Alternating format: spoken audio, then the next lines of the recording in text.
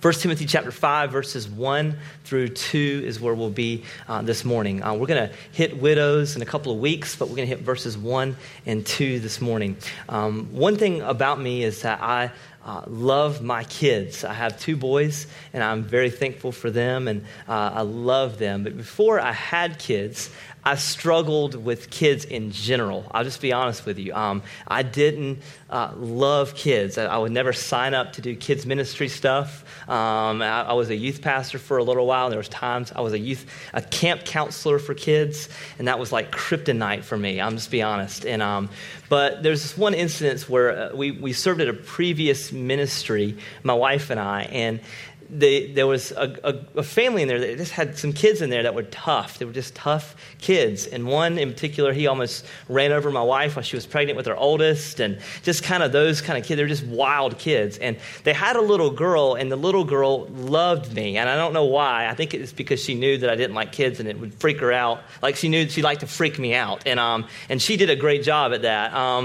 And she was the kind of little girl that was just into everything, just in everything. And so we had this particular event that took place as a ministry, the church that we were part of, and it was an outdoor event. We had it was like a church carnival type thing where you have like cotton candy and nachos, and she had all of that on her face and in her hair. And I mean, her head looked like a big old piece of cotton candy is how much she had on it. And like I don't know what my voice, Finn is very clean and neat, and like something about stickiness and kids just weirds me out. I'm just being honest. And so this girl, she would just sit. She always loved to sit in my lap or jump on my back, and I'd feel like, oh, there's ice cream on me now. There was this piece of spaghetti, great, And so she sat in my lap this one time, and she had this big old thing of nachos, and she was eating the nachos, and then as she said, Pastor Ben, she spit the words, and I looked down, and it's like a slow motion where it's like little particles of cheesy nachos are now sticking to my leg. And if you know me well, I have like a weak stomach. Like I could never, like some of you just graduated from med school, I could never do that. But I was just starting to dry heave. Like I was just like, ooh, and Jessica was laughing hysterically. And I was like, you're beautiful, honey, little girl. And I was just like, but inside I was just torn apart. And part of it is, something about kids that obey the rules are just easier to deal with. I'm just being honest. And this little girl, she just wasn't good at that. She just didn't obey the rules. And so the thing is, I think families in general, if we as families obey the rules, if we teach our kids what the rules are and they know the rules, they're just easier to deal with. And so one of the things for us as a family, we have certain family rules things that you don't do. And it's not we're trying to teach our kids to be pharisaical or anything like that, but we're just saying, hey, to get along so that we can move forward as a family, so we can thrive as a family, we need to have family rules. And so one of the things I teach my son, every time I discipline, I say, when daddy talks, you do what? He says, you listen. I said, when daddy tells you to do something, you do it when? He says, right away. Why do we do this? He says, because we love each other, and that's why we do it. And so we have family rules. We have some fun rules that my wife, she does stenciling. She's stenciled in our living room, and it's about what we do as a family, what we're all about as a family. We forgive one another. We have fun with one another. And it's just these family rules, family mottos. And so what you have here in 1 Timothy 5 are what Paul would call, or what Jesus would call, family rules. These are how we as a church family are to get along. And so what I want to do this morning is I want to talk about a couple of different things. Like I said, we're going to talk about widows in a couple of weeks, but what I want to do is talk specifically about what the church is and how the church is a family. And that's just the first thing. We're going to talk about misconceptions around what that means is the church is a family. And then thirdly and lastly, we're going to be in the passage and we'll talk about practical ways that the church lives as a family. So this is the three things we're going to do. So we're going to spend a little bit of time building what it means that the church is a family, what it means theologically that the church is a family. So if you have 1 Timothy 5 open, go ahead and put your finger there, maybe flip back three more pages to chapter 3 of 1 Timothy. And I'll read this, and this will help us understand what this concept of family is. 1 Timothy 3, verse 14, it says this. Paul says this, I hope to come to you soon, but I am writing these things to you so that if I delay, you may know how one ought to behave in the, what's the phrase? Household of God, which is the church of the living God, a pillar and a buttress of truth. And so what Paul is doing is he's writing this letter.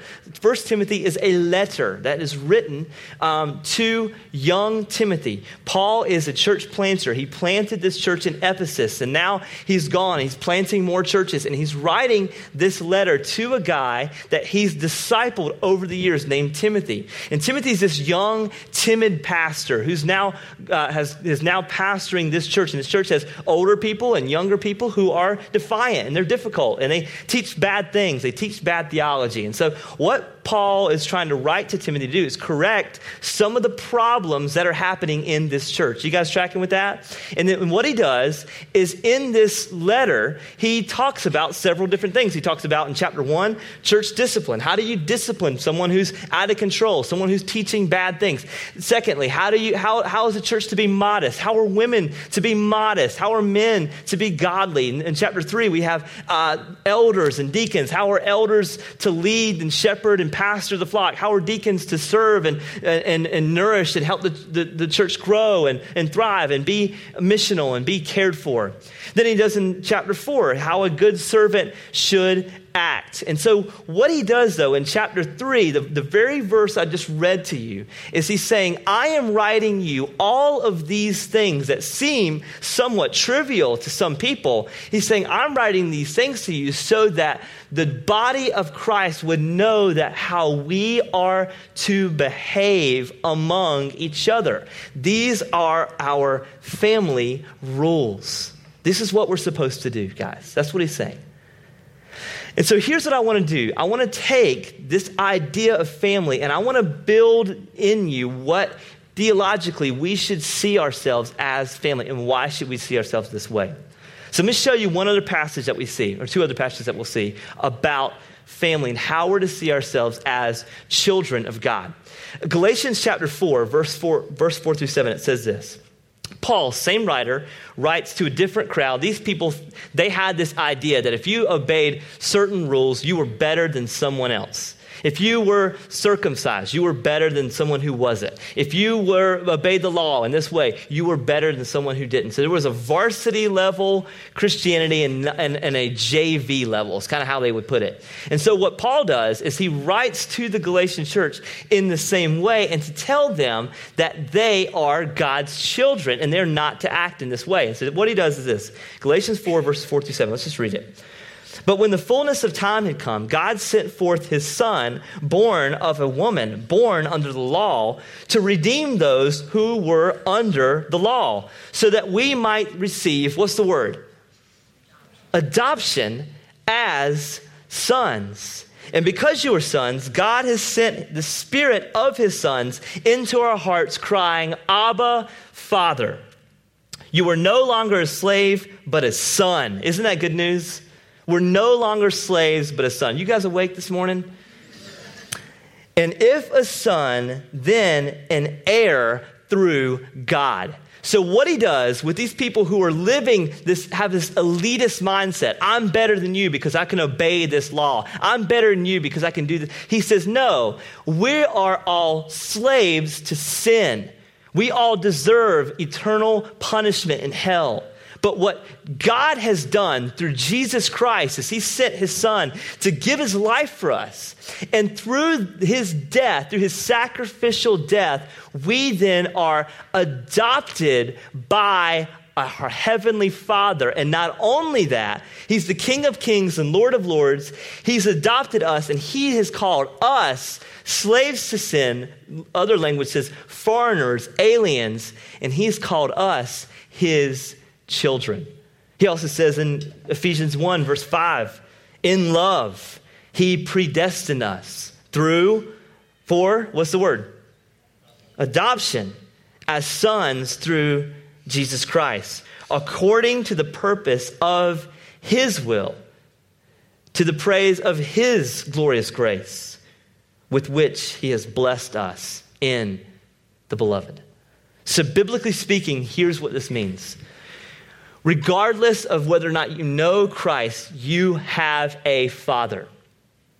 If you are a believer in Jesus, God is your Father. He has adopted you and chosen you before the foundation of the world, that the Holy Spirit of God would draw you to saving faith, that you would repent and believe in the gospel. And then you are called sons and daughters. And those who are not in that category, Scripture tells us that the father of those would be Satan himself.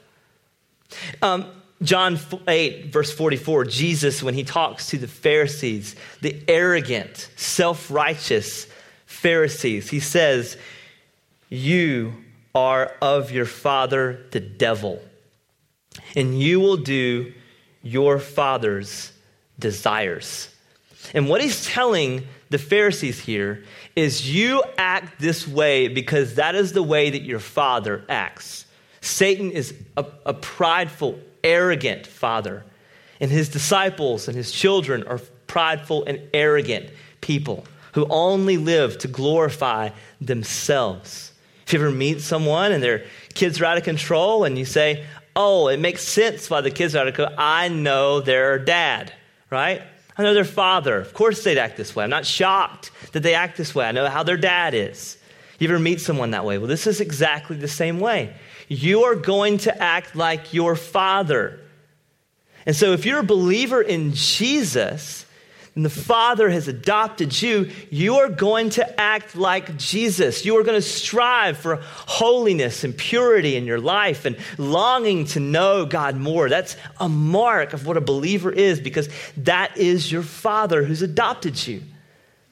And so this is what this idea and this concept comes from when we are adopted by our Father. Now, let me just say one thing.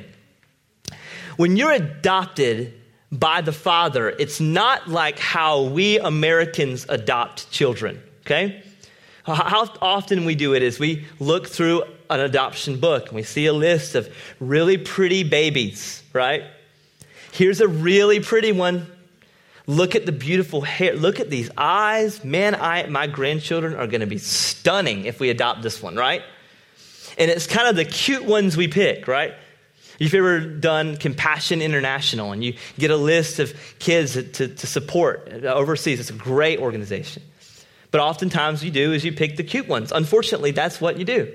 My wife and I, we knew that was the case, and so we would try to pick one that wasn't.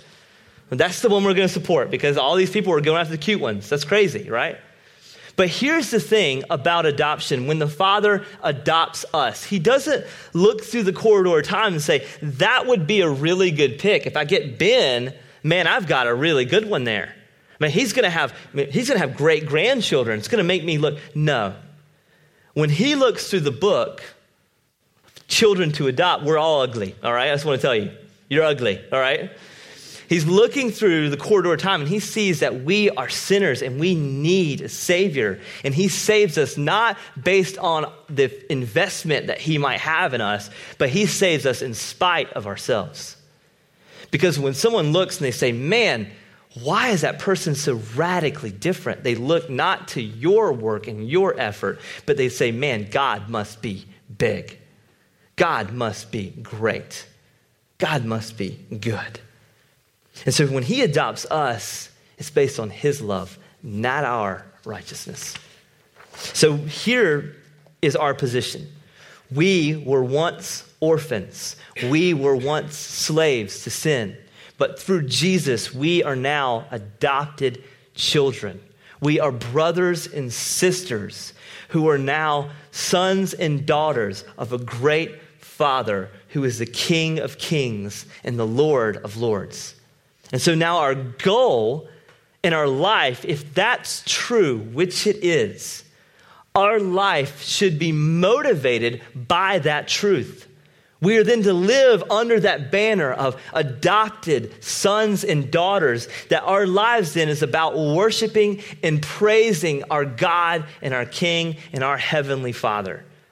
And then we live and motivate one another to do just that.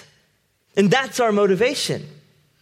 That's why we gather corporately on Sunday. That's why we don't do church online at home. We get together, and we do that together to spur one another on to do that. That's why throughout the week, when it's not the summer, we do life together so we can spur one another along as sons and daughters to do that together. And so there's this balance. So let me just untie some misconceptions here that I think are problematic. Sometimes people think, well, that's just being inward focused. If you do that, that's the focus of the church. That's just being inward focused. You're just thinking about yourself. You're just being too much of a country club. That's the arguments that you'll hear.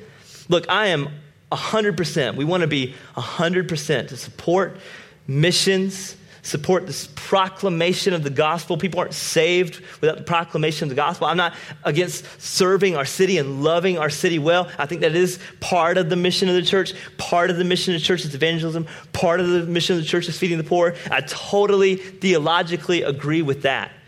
But if you read the New Testament, in addition to those things, what's also part of the mission of the church is to care for one another deeply and profoundly. And you'll see this constant ring of taking care of your flock and the teaching. It's always like this pattern over and over and over again. Every letter that Paul writes, it's almost overly communicated that the church would take care of one another. Because if we can't go and share the gospel effectively if we don't care for one another. And so what do you even have? Like, he even says it in Galatians 6:10. It's so clear. He says, as we have the opportunity, let us to do good to everyone, and especially to those in the household of faith. So the goal then of the mission of the church is to share the gospel to every living creature, but it's to take care of those in God's household, that we would love and serve one another well. I think there's something so attractive about that when the church does that well. Now, I have a lot of siblings. I'm all American. That's what I tell people. I'm the youngest of 4 of my mom and dad.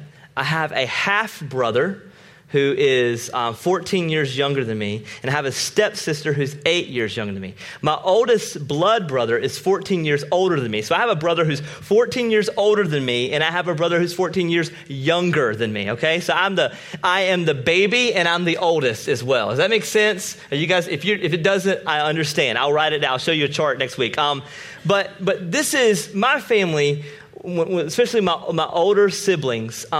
We were known for parties. The Tugwells can party. I mean, when I became a believer, it was hard for people to even imagine that I was going into ministry. Like, I remember I was at a restaurant one time and says, you're a Tugwell. Oh man, you guys throw parties. That's what you do. And so my siblings, I used to bribe my brother Randy because he would throw parties, and I would tell Randy, he was a waiter at this time at a restaurant. He's a chef now, but he was a waiter at the restaurant at this time, and he would bring in tons of tip money.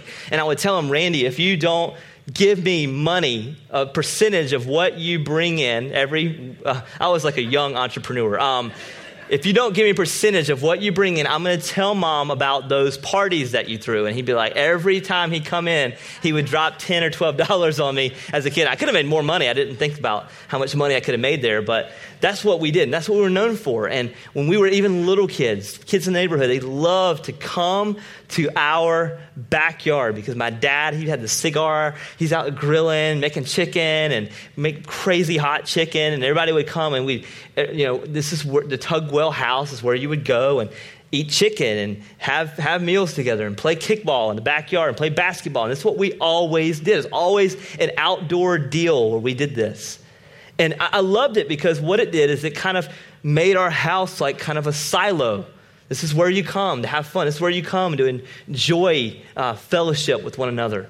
And we had a lot of issues as a family. I mean, I just told you all the brothers and sisters and all that stuff. But what it was we were welcoming. It was a welcoming aspect to it. I think the family of God should have much more. Go beyond even that we care for one another in such a way that it's attractive to a lost world out there.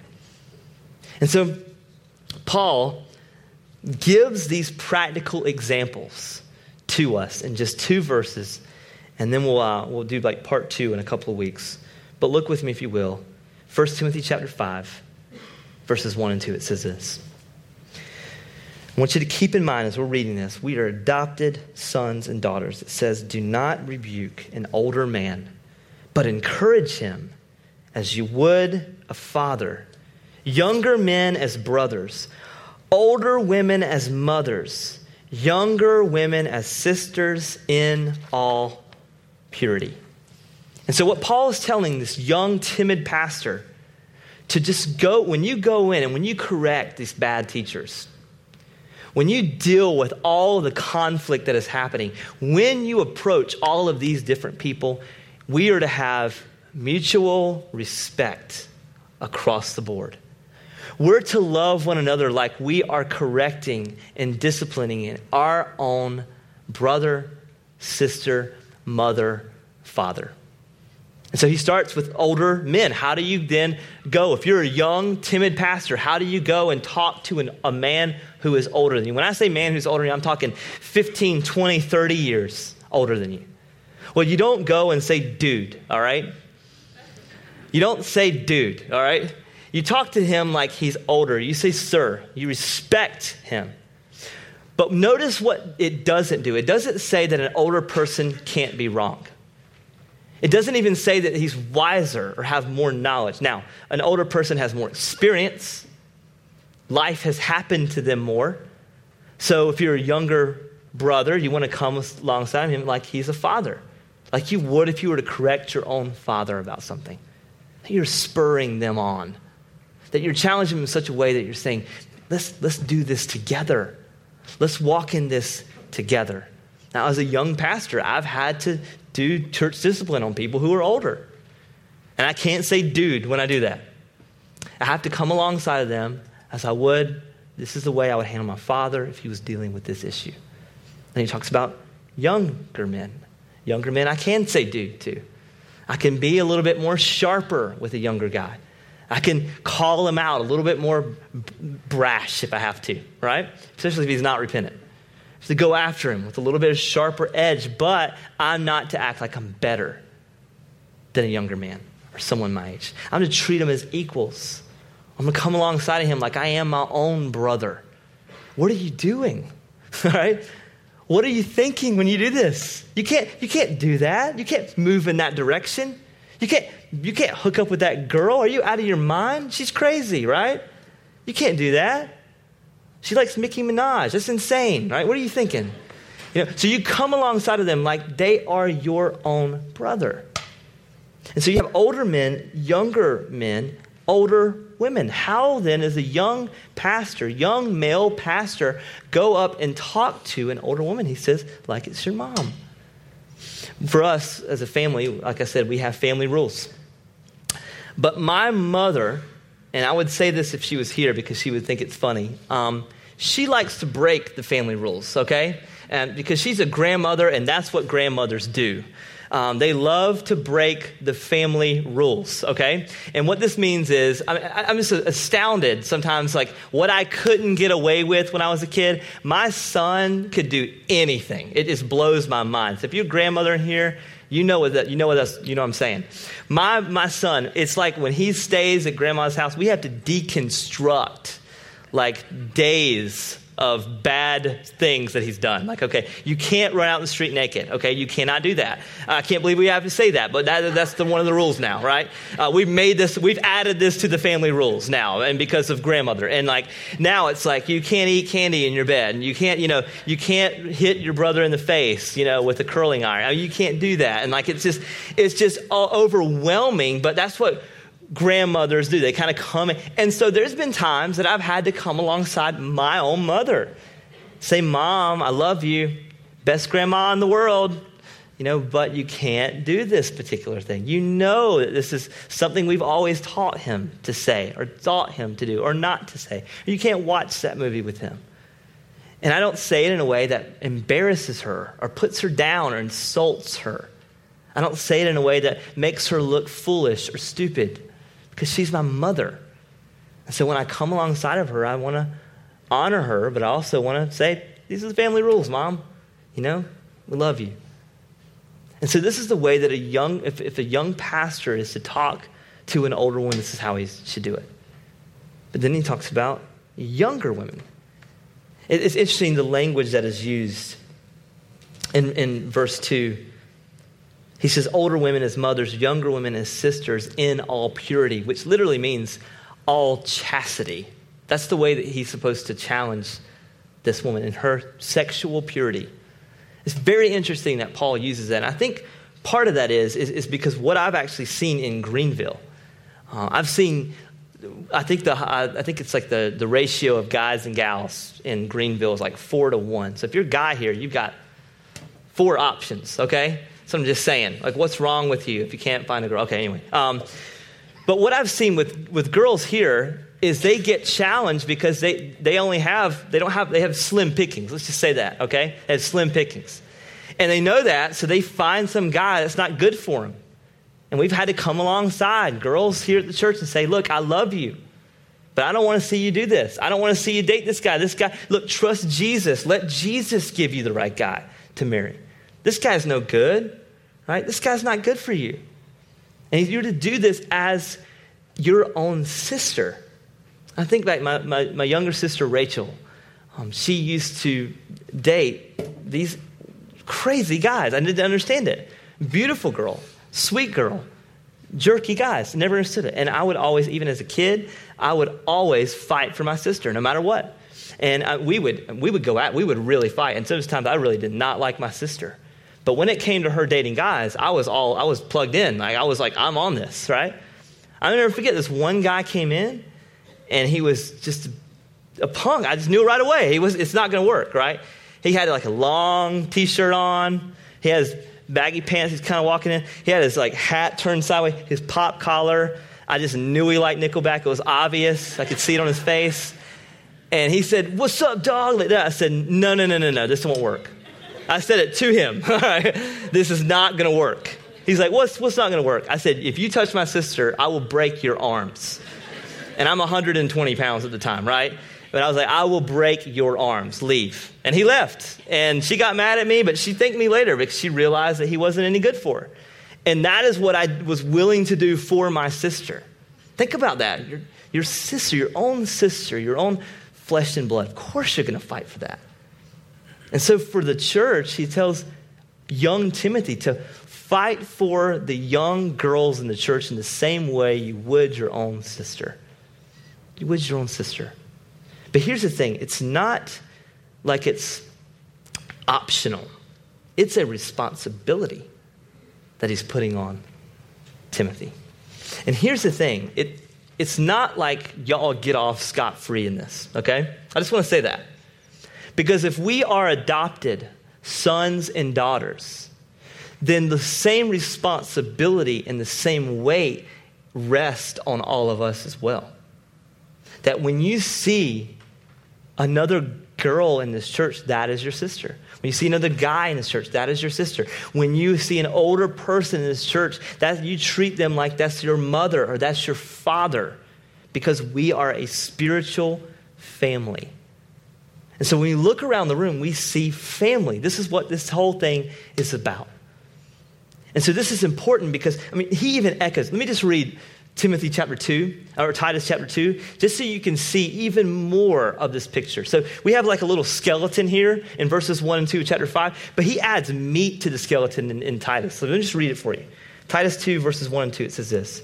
But as for you, teach what accords with sound doctrine. So he talks about a church that teaches God's word as well is a beautiful thing, but he talks practically how that plays out. Look in verse 2. Older men are to be sober-minded, dignified, self-controlled, sound in faith, in love, and steadfastness. Older women likewise are to be reverent in behavior, not slanderers, not slaves to much wine. They are to teach what is good. And so train the young women to love their husbands and children, to be self-controlled, pure, working at home, kind, submissive to their own husbands, that the word of God may not be reviled. Likewise, urge the younger men to be self-controlled. Show yourself in all respects to a model of good works, and in your teaching show integrity, good word, dignity, sound speech that cannot be condemned, so that an opponent may not be put to shame, having nothing evil to say about us. So he's saying a church that teaches sound doctrine well should look this way. Where older women are teaching younger women how to do life. Older men are teaching younger men how to be men. And then he says, we do this so that no one would say anything evil against us. Which means when the lost world, when the outside world peeks in at what's going on at Integrity Church, they're to see this picture and they marvel at this picture. Because nowhere else is this to happen. Only under the banner of understanding our position as adopted sons and daughters by a great, sovereign, wonderful King can we even boast in this. And can we even have this type of fellowship? And we think it's this unique thing, but all it's called is discipleship. That's all it is. This is just practical discipleship laid out. Older man teaching a younger man. Older woman teaching a younger woman. Older people the same age that are speaking into one another's life. This is all it is, discipleship. That's all it is. And somehow we get so weirded out when we talk about discipleship because we think this is some mysterious thing. It's interesting when I talk about discipleship, people immediately think about a curriculum. What book are we going to go through, right? What curriculum are we going to use? What study guide are we going to use? What Bible study are we going to buy and purchase? But he doesn't talk about any of that here. It's just life on life that happens. And it's interesting. I meet a lot of different church planners, a lot of different pastors. And it's interesting how often I hear this phrase. We're good at a lot of things, but we're just not real good at discipleship. The problem with that is discipleship is the game that we're playing. When Jesus told his disciples to go and make disciples, that was the Great Commission. Make disciples of every nation. That is it. That's the goal. What about converts? Well, converts, that's a prerequisite to them becoming disciples. So we know, obviously, we're to preach the gospel to get them to convert to Jesus and know and love Jesus. But the goal is to disciple them to make disciples. This isn't a rare thing. This isn't something unusual. It's part of the game. So for you to say, we do everything well except for disciples, that's just like saying, we have a great football team. We have a great quarterback. We have a great defensive line. We just don't score any goals, right? You're a terrible football team if you don't score goals. That's what you're supposed to do. You're supposed to score touchdowns, right? The kicker's supposed to make field goals, ECU, right? You're supposed to do that. Supposed to do that. So the church's goal is to make disciples. That's the end game. And all you see here in verses 1 and 2 of chapter 5, and then all the way to how we treat widows, how we serve, is all about making disciples for the glory of God. That's it. And so the question then comes down to, how do we do that? Well, a couple ways that we do that. It has to be awkward sometimes, right? We have to have hard conversations. We have to get into each other's lives. We have to know each other past the norm of what we see in Southern evangelical culture. We just come here and this is what we do. It has to start with ways of us being approachable people, going to the harder places for men and women to be vulnerable with one another, confessing sin among each other, gospeling each other, helping each other understand the gospel well. So my questions are you willing to do that? Are you willing to go life on life with another person? Are you willing to ask the hard questions? Are you willing to be asked the hard questions? Are you willing for that? So my hope in this, that we would have this church that doesn't see each other as old or young, that we see each other as brothers and sisters who are striving together and pressing each other and spurring one another along, so that we would love and cherish the gospel more, so that we can be a church that makes disciples to uttermost parts of the world. God help us. Let's pray. Jesus, help us this morning.